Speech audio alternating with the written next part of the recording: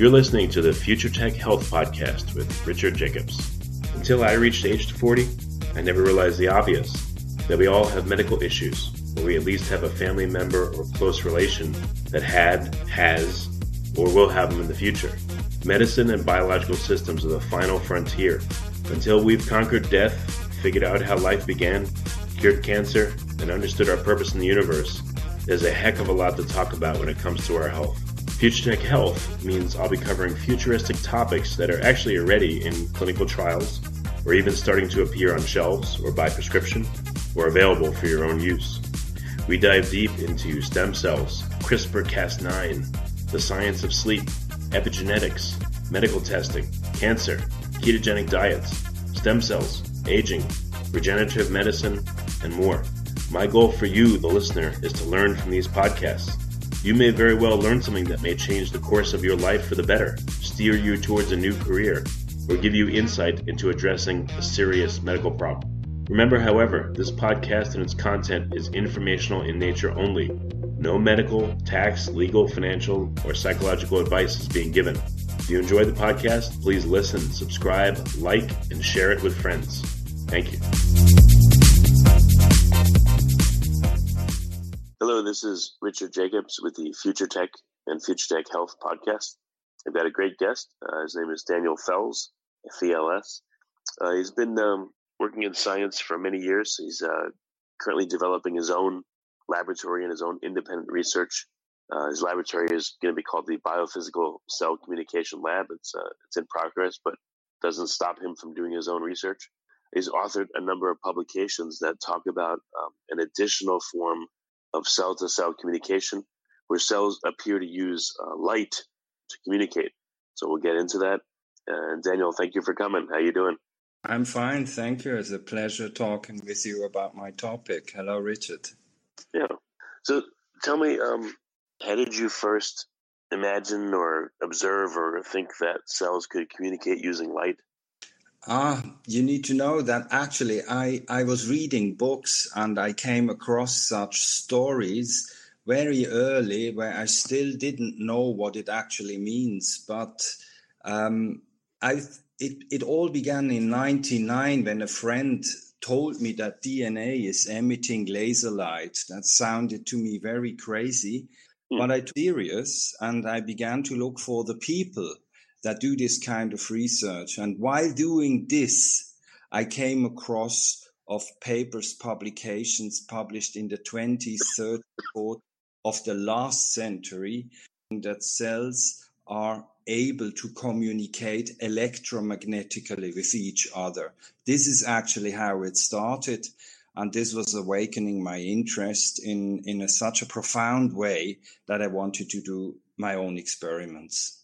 So the fact or the idea that cells, the DNA of cells emit laser light, again, you thought that was crazy, which sounds understandably crazy, but you were fascinated by the idea that cells maybe could communicate using light? Exactly.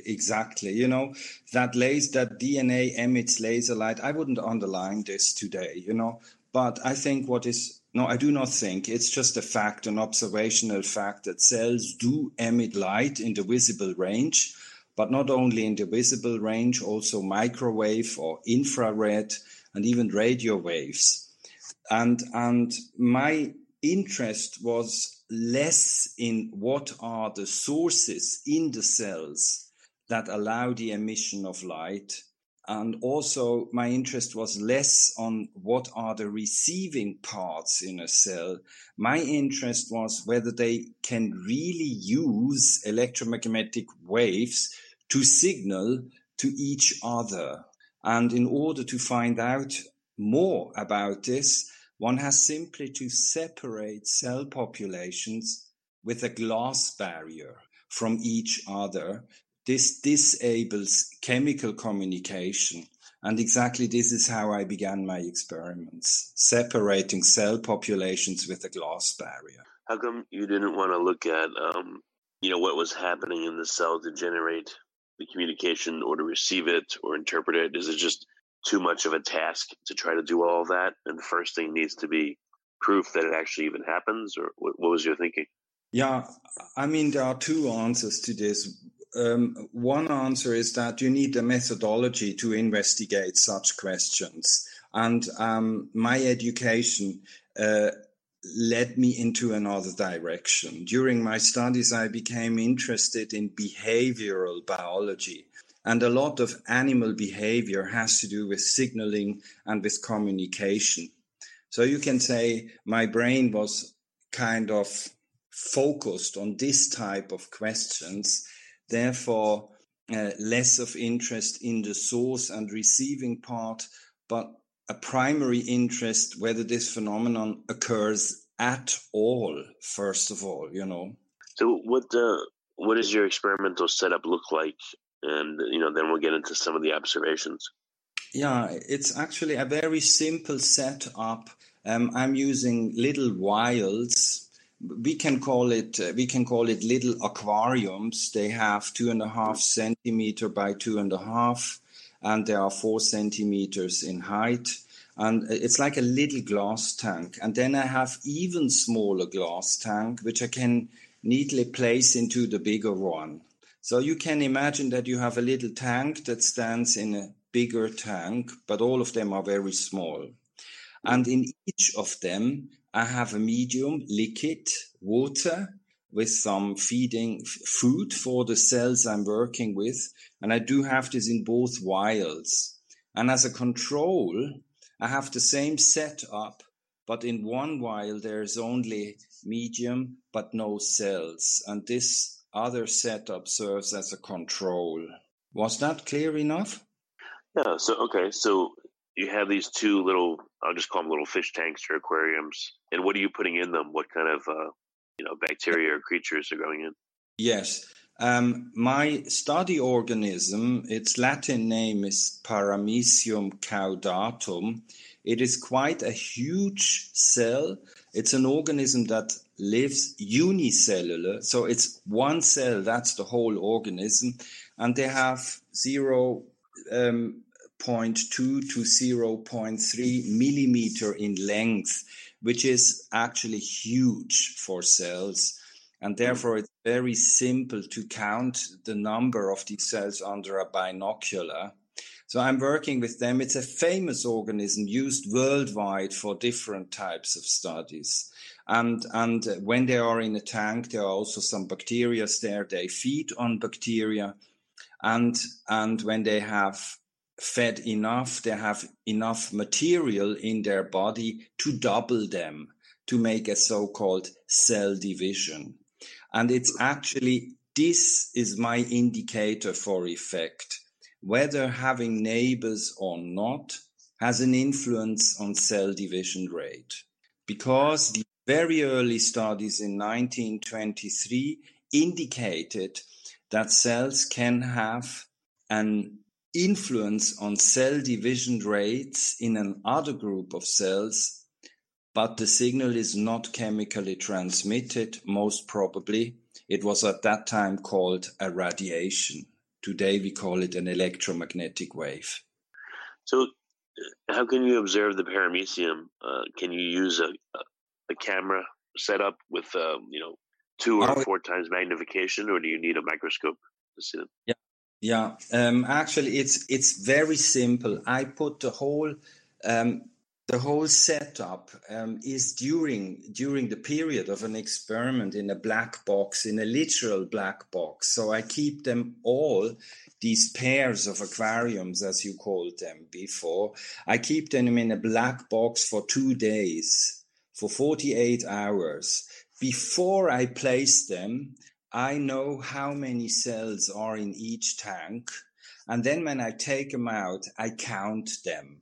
And then with that, counting them under a binocular, I can deduce what the effects of having had a neighbor were. Why not set it up where you have a camera or 2 cameras that watch each of the aquariums from the side? Then see them interact? No, I do not have this. And you wouldn't see anything. You wouldn't see anything with a camera. And what I realized, I have to tell you this is important, these cells would not show effects on each other if they were light. I cannot really explain why this is so, but under light conditions, I do not find these effects. So the phenomenon seems to be a kind of a very weak phenomenon, but occurs under the conditions of my experiment. And we have to be aware that we are doing here basic research. There's not so much we know about electromagnetic cell communication. So you can't directly observe the electromagnetic being passed between the cells. So what happens? You count the cells, you put them in pitch darkness for 48 hours. Yes. You pull them out and then you count them again? Yeah, I count them again. I can give you an example. You know, I have in the outer tank, let's say I have 100 cells, and in the inner tank I have 5 cells. Then the two are together for 2 days in darkness, and at the end of that period I take them all out and count how many they are. I have controls. In these controls I have 100 cells outside and 0 inside, or 5 cells inside and 0 outside. And this allows me then statistically to find out whether having had a neighbor or not would affect cell division rate. And it does. I did several experiments where I could show that neighbors affect growth either by inducing growth or hindering growth slightly. And other effects were that the cells were eating more or they were eating less. These were the first results which I could publish in PLOS in 2009. And these were the results that made me sure that I'm on a way to discover a little bit more about electromagnetic cell communication. So, yeah, what happened specifically when there was the 100 on the outside and 5 on the inside tank? What did you observe after 2 days, for instance? Yeah, it depended on the material I was using. But let me, before I tell you what the results were, I would like you to know that I had not a particular expectation about the effect. I had only one question: is there an effect, and will I find it? That was all. So it was a little bit peculiar. When there was a quartz separation, the 100 cells had a reducing effect on cell division rates on the 5 cells. And when there was a glass barrier, then it was the other way round. The 5 cells inside had an inducing effect on cell growth in the 100s outside.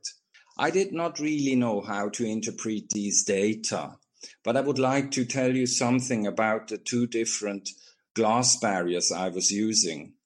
Because I used 2 different glass barriers, and one of them being a filter for UV waves, and the literature was telling that the effective range is UV, I thought that glass would be a filter, not meaning that there would be no effects when I have a glass separation. And the first surprise was there was an effect, and the next surprise was that the effects were just differently when I had glass or quartz separation. But still, I didn't know what that means. Then I was looking at all results, and I thought quartz separation is closer to the natural conditions than glass separation. Why? Because quartz allows all electromagnetic waves to be transmitted from one side to the other. And this is closest to the natural situation when these cells are together, wherever they are. There is no glass barrier between them. So I was looking at quartz separation, and then I saw that with quartz separation, there was a pattern. There was always the same pattern. The bigger population had a reducing effect in cell division rates on the smaller population. So that was a pattern. And with that pattern, I could formulate now a first question, you know. The question was not anymore, is there any effect from one population on the other? But the question was now, has it to do with the regulation of the density of these cells? Then I made an experiment where I tested exactly for that. And that these results I could also publish in scientific reports. And I'm quite happy because it's a nice place to publish in scientific reports. And it's a nice result because there was an indication that the more cells there are, the bigger is the reducing effect on cell division in a neighbor tester population. And why is this interesting? Yes? So for a given volume, you tested more and more cells, thereby making it more dense in between each cell. And the more dense it was for the outer population, you're thinking that signaled the inside population, which was at constant density for each experiment, to grow slower because the outside population was telling the inside, it's too cramped in here, don't grow. I agree. Yes, what you said is perfectly right, but you are already slightly interpreting it, and I would like to step a little bit back and say this: the dense population, and this is what I assume, is electromagnetically regulating its own density. Whether they know that there are a few cells in the inner tank or not, I have no idea. But if the bigger population, the outside population, communicates electromagnetically whatever about density, the signals, of course, go into the tank with the smaller population, and they receive the signal, make less of cell divisions. This is how I interpret it. I'm not saying the bigger population is telling the smaller one grow less. The bigger is telling within itself, we are many, we have to stop growing, and this is electromagnetically organized. That's my interpretation of the results. I see what you mean. Okay. And how much slower have you seen the inner population grow, or how much faster, for instance? The exact numbers are now not in my head, but it might be that, under high density condition, they were still growing, but under low density condition in the neighborhood, there were many, maybe twice as many as in the other case. So it's not a tremendous effect, but it is an effect. And it was the first paper actually that gave an indication for an electromagnetic population density regulation. Terrible title, but that's what it is. Did you reverse the situation and have a lot of cells in the inner chamber and a few on the outside and see if you had the same effect? Yeah, in that case, I didn't do it. One can do that, but I just stick to that design, It's a good idea. One can do that. And as I'm working alone, it's quite an extensive work to make such experiments, many repetitions. And so I'm less interested whether in an inverse situation the effect occurs again. I'm quite sure it would. If I have one day a group of people that does this work, then we can do all kinds of testings in this direction. First of all, I was only interested whether I'm thinking in the way the effect, or whether I'm thinking in the correct way that allows me to understand what the function of this electromagnetic signaling is. And with that experiment, I was happy enough that I didn't felt a need to do it in a different way. Because I could see, instead of having the two tanks concentrically around each other, what if they were just next to each other? They just share a wall. And you have A and B next to each other. Would that change the dynamic of it? And in A, there's 100 cells, and in B, there's 5 cells. Yeah. I still have to do this. The beauty about this is that the surrounding of the inner tank by the outer tank is 100% surrounding. So they are really in the midst of whatever communication is done by the outer population. When I have them side by side, you can say that there is a 75% of loss of light that goes into the other directions than the two walls that are attached to each other. But in the future, I will do that because 100 cells can have different effects on neighboring cells depending on the number of the neighboring cells. I obtained results where 100 cells would push cell division if there were only one cell placed in the inner tank. That one cell grew much better than a single cell without neighbors. While when there are already a few cells in the inner tank and there are 100 cells surrounding them, then the effect is opposed to that one.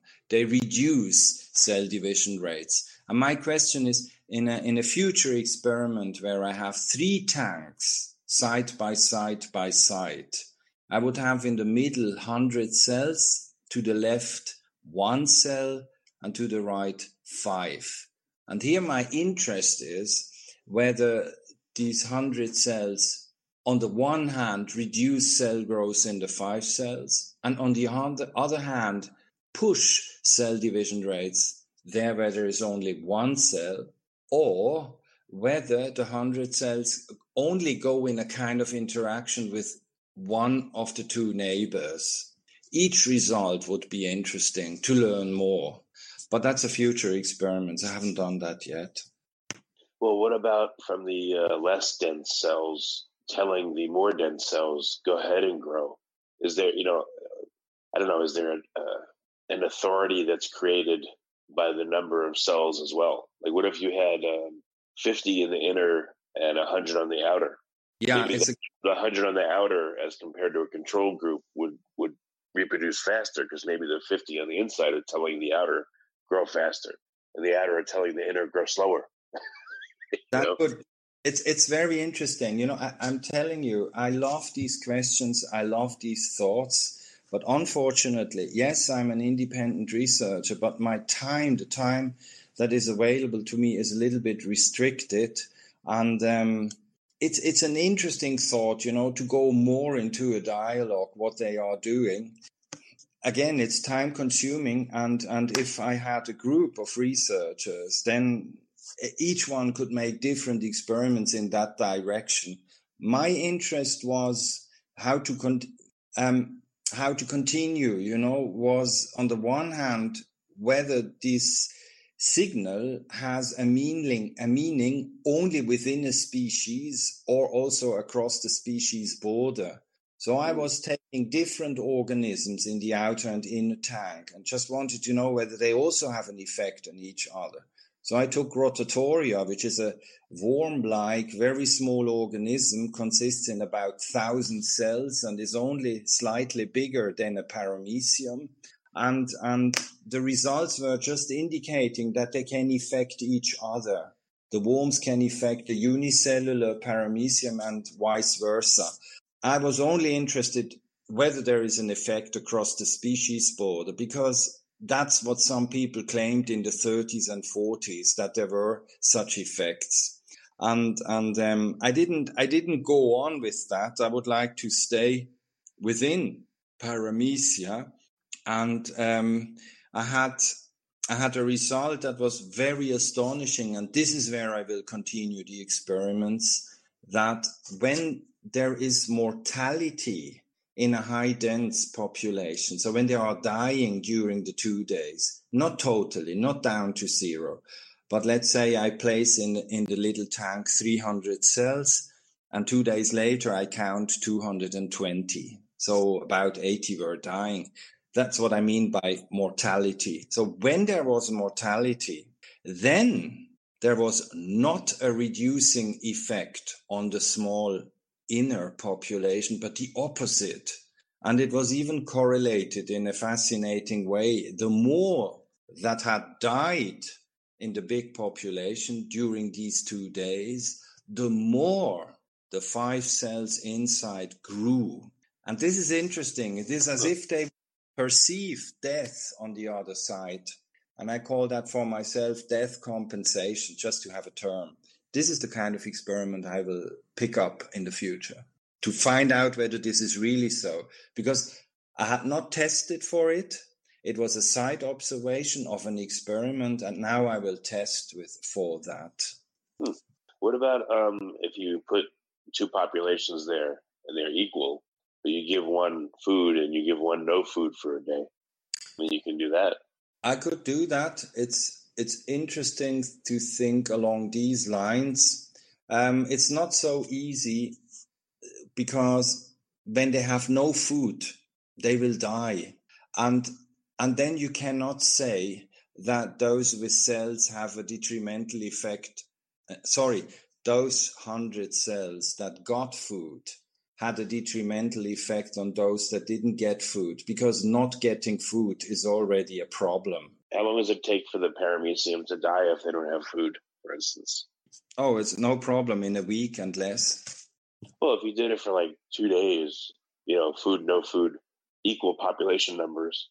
I'm wondering if the ones that had no food would tell the other ones that had food don't grow, even though they had food. Okay, I get the point. It's interesting. It's really interesting. Yeah, I like the idea. Could be. I cannot predict. See, I do not understand enough of the system to make big predictions. I'm just testing for the effect and publishing it so that scientists can take the phenomenon serious. This is not storytelling. There's really something going on. And cells are not just a package, a well-organized package of molecules, of chemicals. There is more going on in cells. There are electric beings as well. They have electrostatic and electromagnetic fields. And my motivation is just to make a few good experiments that nicely demonstrate that there is something non-chemical going on between cells, and that this is most probably an electromagnetic system of communication. What about, you said when they're exposed to light, this doesn't happen? Like, what happens if you just have this setup sitting there in the lab on the counter, for 2 days? Do you observe anything?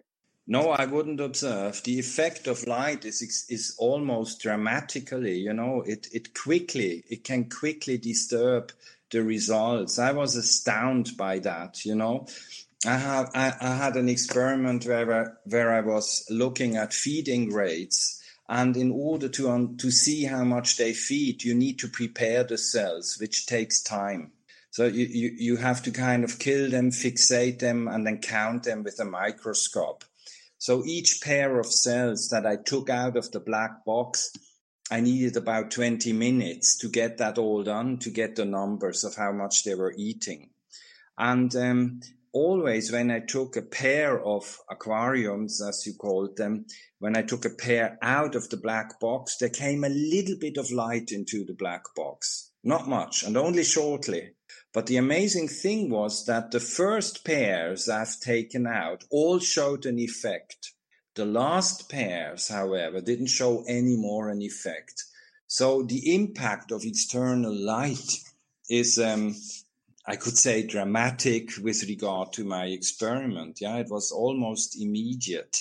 And this brings us to a critical point, because these cells under natural conditions, I would say, never experience such a total darkness as in the conditions of the experiment. However, in a pitch dark night, deep on the ground of a pond, it might be as dark as under my experimental conditions. It might be.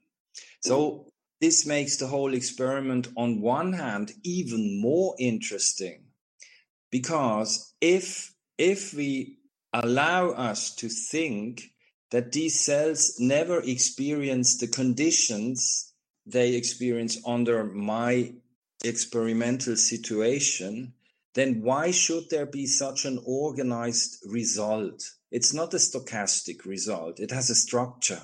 And therefore, I think that, if these things are hanging out in a pond at night, it sounds like a backup form of communication. At night, it would be dark. And maybe at night there's no predators, for instance, and then they can communicate this way. And, worry about dividing. But in the daytime, they have to worry about not being eaten or eating themselves, and maybe that takes precedence.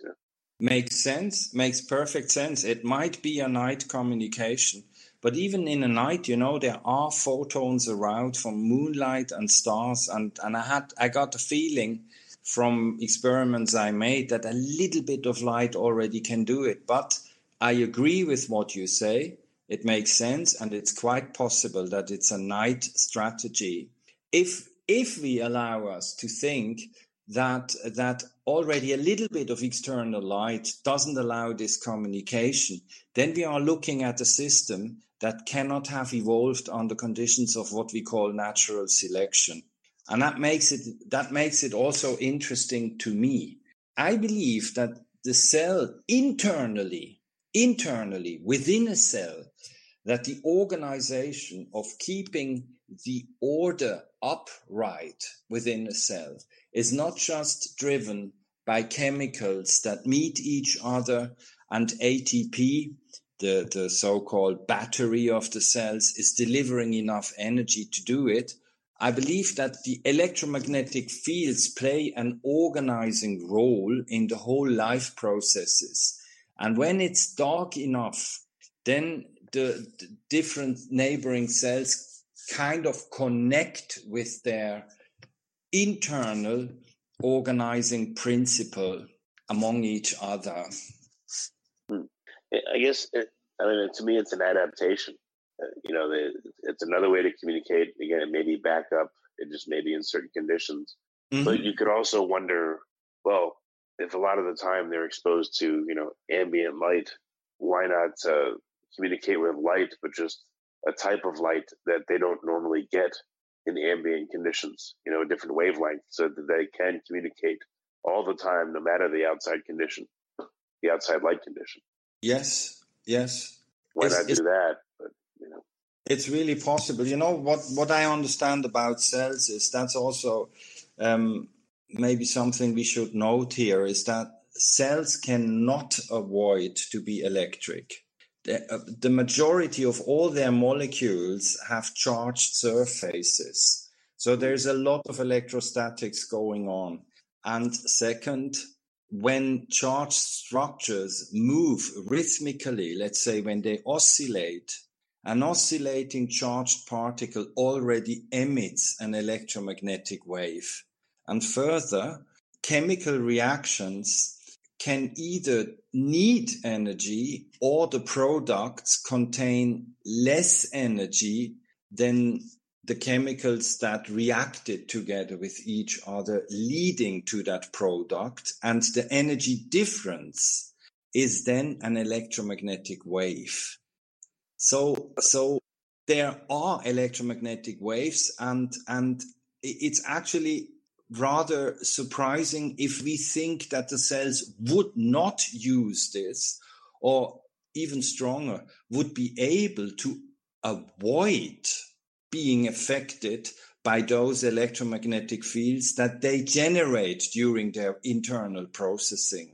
That's true. The cell is metabolizing all the time. Like you said, its membranes are charging and polarizing, depolarizing. Yes. So it makes you wonder if another cell could recognize and read what's going on in its brother or sister cell, and recognize those pulsations and that rhythmic changing of potentials. And I don't know what that would tell it, but it probably can tell it, I guess, the degree of metabolism and a whole bunch of other things. That's exactly what I believe. And the thing is that there's not yet a lot of attention on this phenomenon. In biology or in life sciences in general, there's a focus on chemicals. Of course they exist. Of course they are effective. I'm certainly denying that. I'm not stupid. When I stand on the weighing machine, I'm weighing the sum of all of my molecules. Of course they are, and they are effective. There are hormones, etc., etc. What I'm just saying is that in addition to this material that has weight, there is a weightless component, and that's the electric field.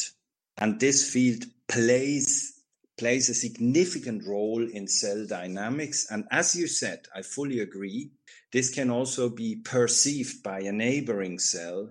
And then the step to understand that there could be a communication system that includes the use of electromagnetic wave, that's a very small step.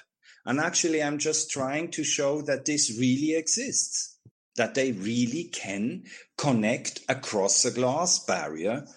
I say again, very carefully, most probably using electromagnetic waves, but certainly not chemicals, because they cannot trespass the glass barrier. Right. What about if two neighboring cells were able to feel the shape and the change of shape of the neighbor's electric fields? Maybe that's a way of communication without having to exchange any photons. I don't know.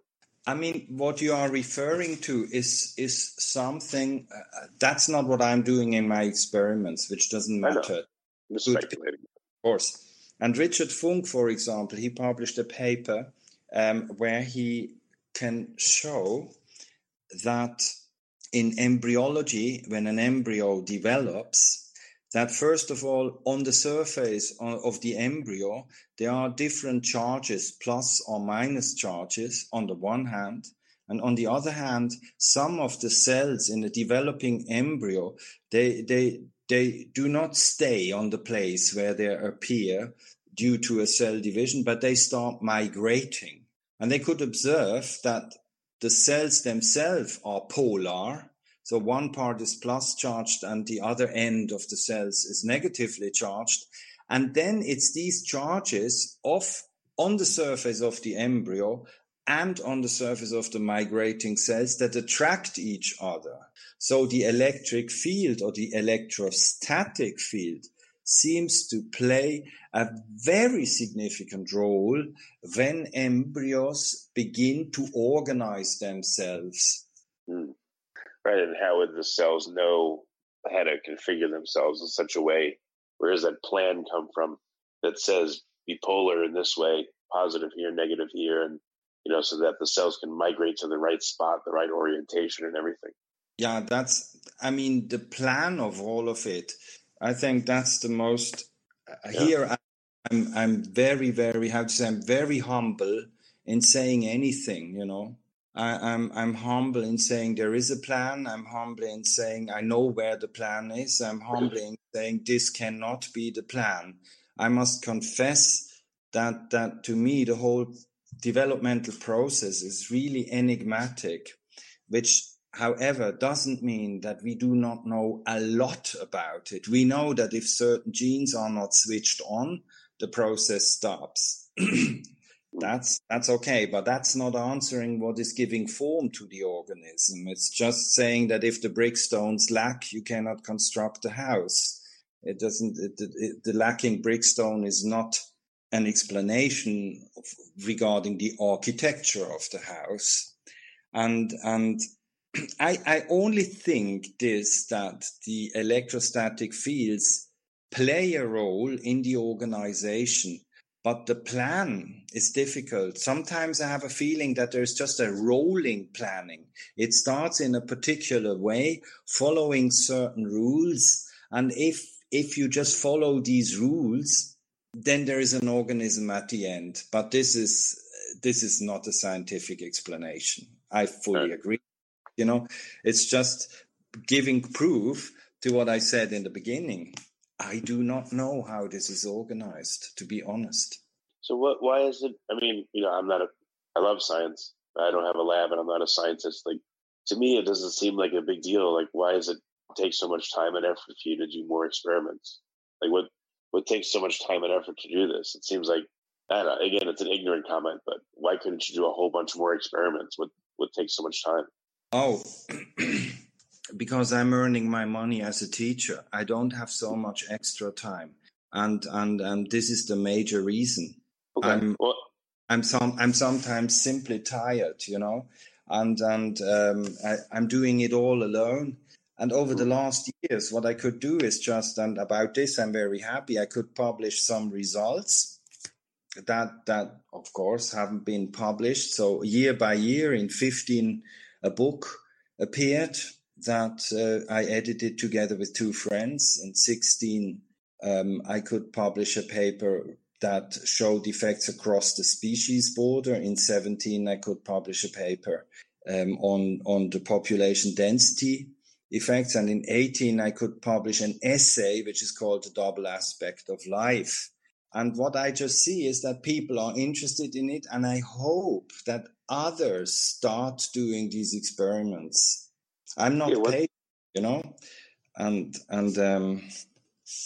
so to answer your question, why I'm not making more experiments, they are time consuming because I have to make many repetitions. I need all my attention when I do them. And I just sometimes do not find the spare time anymore because there's too much other work I have to do. Yeah. And then I find the extra bit of energy I need. I hope, again, here I repeat myself, that other people start doing these very, very simple experiments. And this could be the case. And that's my wish and my desire, that other people recognize I do my very best to give good evidence that there is a phenomenon and to work with the fields of the cell. That's a field in biology that has been glaringly neglected over the last decades. And I think it deserves our shared attention. And by shared attention, I mean the attention of molecular biologists and bioelectrically interested biologists, and maybe also physicists and engineers to discover the electric body that we are at the end of the day. Yeah. So what's been the reception from the papers you put out there and the research, in the scientific community? Do most people say, sounds all right, and move on, or are they excited, or what kind of responses do you get? The kind of responses I have is, for example, the 2009 paper in PLOS is now over 30,000 times clicked, or the double aspect of life has soon 3,000 clicks about 1.5 years after its publication. So it's the clicks that are an indication. If you compare the clicks with other papers, you can see that this is a little bit or a lot above average. The PLOS paper is about 3 to 4 times above average. Then I have a platform on ResearchGate, and on ResearchGate I can read how many people went on ResearchGate to download one of my papers. So I'm often visited there. That's another indicator. And then there are other indicators which I do not give too much of weight, because once you are kind of in the radar, that's with a few good publications, then you get all the time invitations as a speaker to conferences. And also every week I have an invitation for a conference. Every week I receive an invitation to write an article in a journal. But to be honest, very often the topic of the conference has nothing to do with my topic. The topic of the paper the journals has nothing to do with my topic. And as there is today everything open access, it's business. It's business. When you publish an article today, you do it open access. And if it costs not so much, it's $600. If it costs a lot, it's $2,500. So it's a business system also for the journals. And of course, they are writing every day 1,000 emails around the planet. Okay. So that's not an indication. It's only an indication that I'm in the radar. But again, that people click and look at my works, this is evident, and gives me the feeling, together with all my other friends that work in a related way to what I'm doing or less related way, I have a feeling that there is no way to avoid in the future the fact that cells use their electrostatic and electrodynamic fields for the inner organization. There's no way to avoid this. If it takes 10 more years, okay. But this understanding will come, and in the near future, I'm absolutely convinced that we find these informations in textbooks, school textbooks, and student textbooks in life sciences, biology, and so on. There I'm convinced. Yeah, a question occurred to me. How would you even know where in a gene or which, I'm just going to give an example. So if you assume that genes code for everything, where is the gene that codes for like the morphology of how an embryo grows? Where is the gene or genes that code for how to conduct cell processes to set up electric fields in a certain way and direction and intensity to create a communication system for the cell or to direct its own operations? Like, how would you even find such a thing? Yeah, that's a fantastic question. I think that's one of the deepest questions we can ask to life. And the before evolutionary theory occurred, the term evolution actually was reserved for development of organisms. And that was really a question, how does an organism evolve from a fertilized egg to a fully grown organism, being a tree or a butterfly or a man or a giraffe? And I've been reading a book of Richard Levantine, The Triple Helix. I think he published this in the late 90s. I'm not sure, but an excellent book. And he was an evolutionary and developmental biologist of high caliber, well-known, reputed man, good scientist, definitely. And he makes, in the introducing chapters, he makes exactly aware about this most profound and deep question you were just asking before. What gives form? What is the plan? How is this organized? And he said that we stopped asking that question once we became aware that there are genes. That's now 1860, 70, Mendel. That there are gene mutations. Now we are in the early 20s. That the genetic code is on the DNA. Now we are in the late 50s and 60s, and in the 70s, gene regulation occurred, and of course this took a lot of attention, and it's fantastic how much we discovered, but we lost the question. We thought that genes giving answers to all the questions we had in the past, and that's wrong. We have in our body roughly 23,600 genes, and they allow the production in combination of two genes, sometimes the production of more than 30,000 enzymes. And of these 30,000 enzymes, about 10,000 are active in every cell 24 hours, the whole day. And how this is organized, I think it's almost pretentious to claim that one would understand how this is possible. It's pretentious, but I'm not being pretentious. I just cannot imagine that all the molecules that are on their way to be part of the cell organizations, that they randomly bang correctly into each other to deliver the required products. I believe that there is an organizing principle within this that helps bringing the right material together, and these are the fields. Right. So I'm just going a little bit into the direction of answering your question, but only humbly and a little bit, that I believe looking at molecules only, this will never deliver a satisfying answer. But adding what is really there, electrostatic and electrodynamic fields, adding this to molecules, we can feel it a little bit better. I would like to make a simple analogy. Galileo was looking at the planets and realized that they move around the sun. So there's a movement, and the term solar system arose. It works only because there's, apart from the material, the planets, the matter, and the sun, the billions of tons of matter.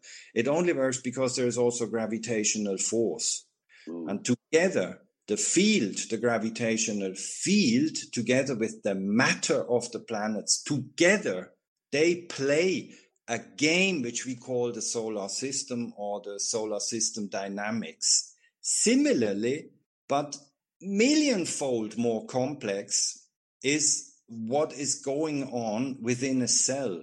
There are molecules, they are charged, this produces fields, and the fields feed back on the molecules, and together this creates a game, cell dynamics. And if you are looking for the plan or the organizing principle, we first of all, that's what I believe, have to look at this, allow me to call it a pair, matter and field. We first have to see how that pair plays and dances with each other.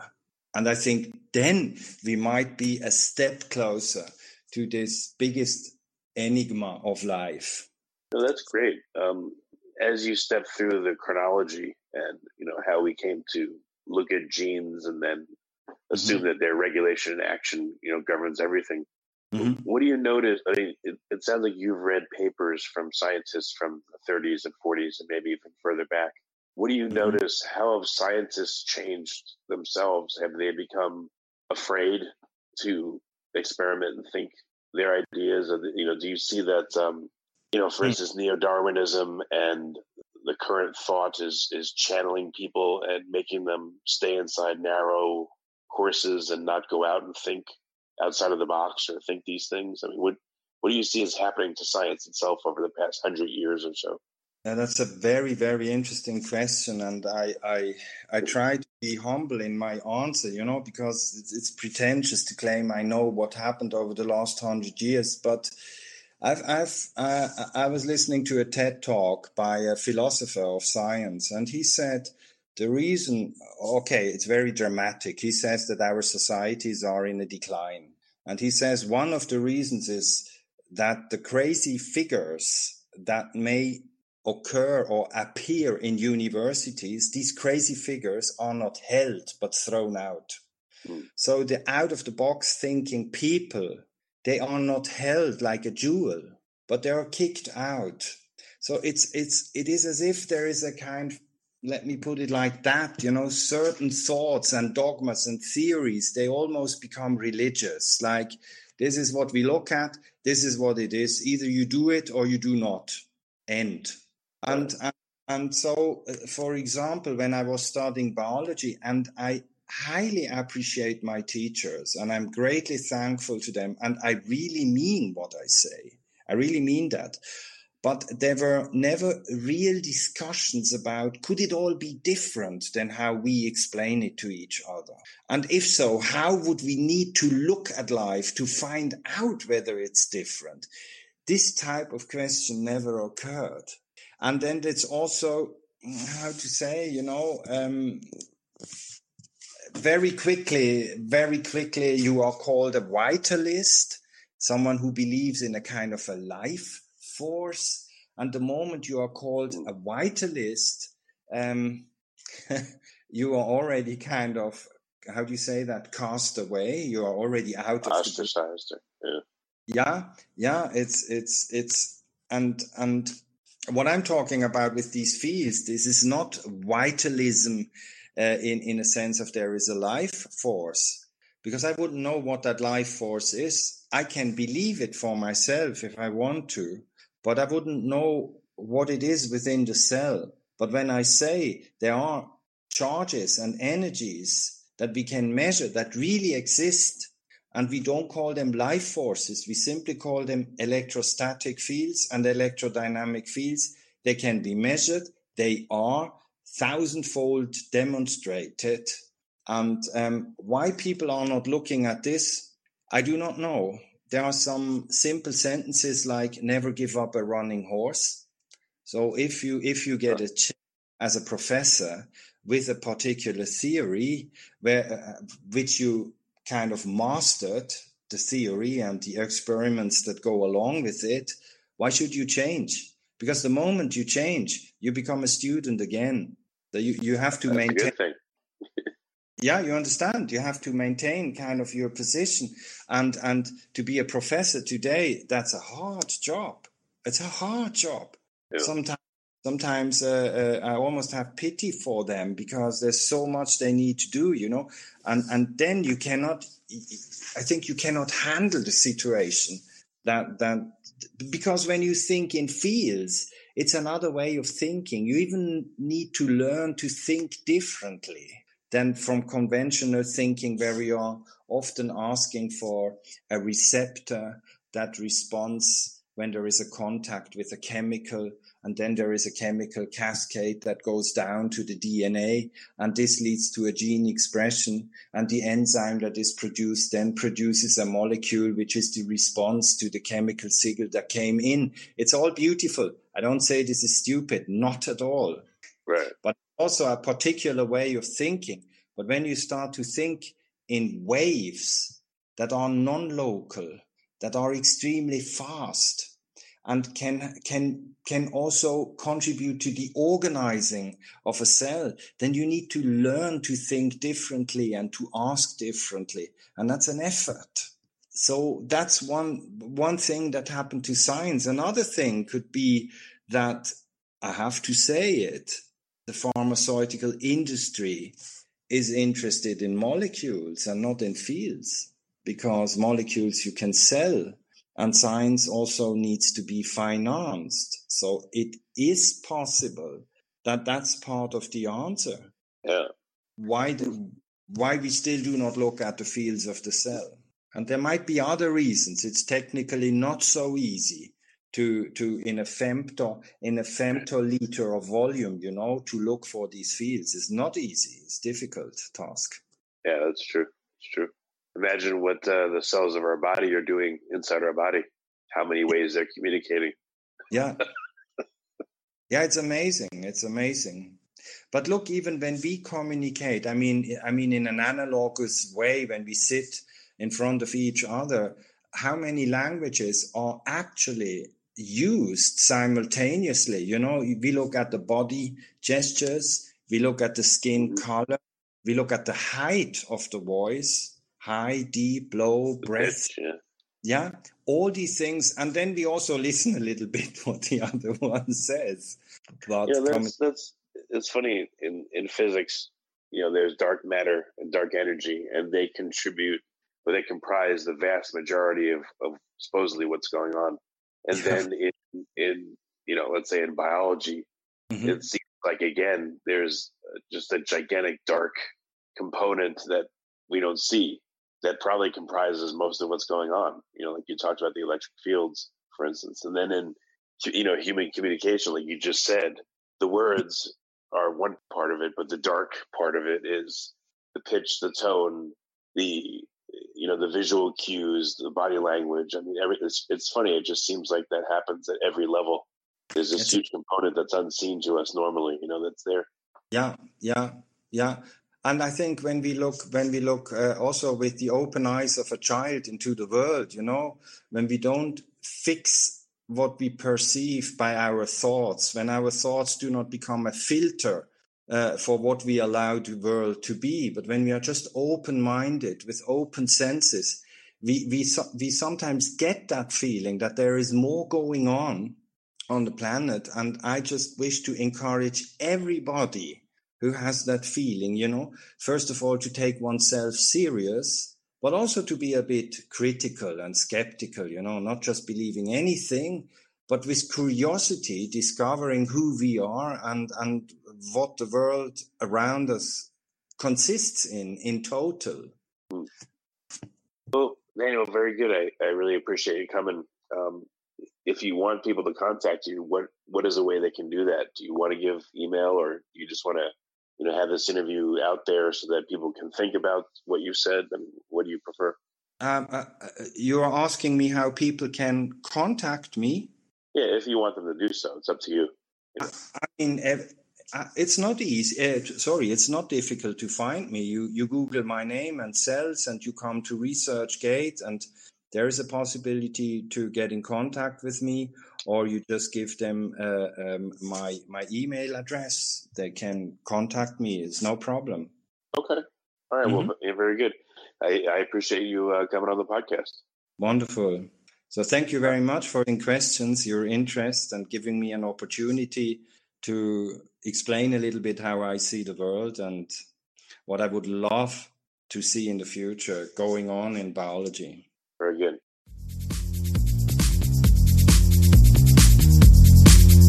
You're listening to the Future Tech Health Podcast with Richard Jacobs. Until I reached age 40, I never realized the obvious, that we all have medical issues, or we at least have a family member or close relation that had, has, or will have them in the future. Medicine and biological systems are the final frontier. Until we've conquered death, figured out how life began, cured cancer, and understood our purpose in the universe, there's a heck of a lot to talk about when it comes to our health. Future Tech Health means I'll be covering futuristic topics that are actually already in clinical trials, or even starting to appear on shelves or by prescription, or available for your own use. We dive deep into stem cells, CRISPR-Cas9, the science of sleep, epigenetics, medical testing, cancer, ketogenic diets, stem cells, aging, regenerative medicine, and more. My goal for you, the listener, is to learn from these podcasts. You may very well learn something that may change the course of your life for the better, steer you towards a new career, or give you insight into addressing a serious medical problem. Remember, however, this podcast and its content is informational in nature only. No medical, tax, legal, financial, or psychological advice is being given. If you enjoyed the podcast, please listen, subscribe, like, and share it with friends. Thank you.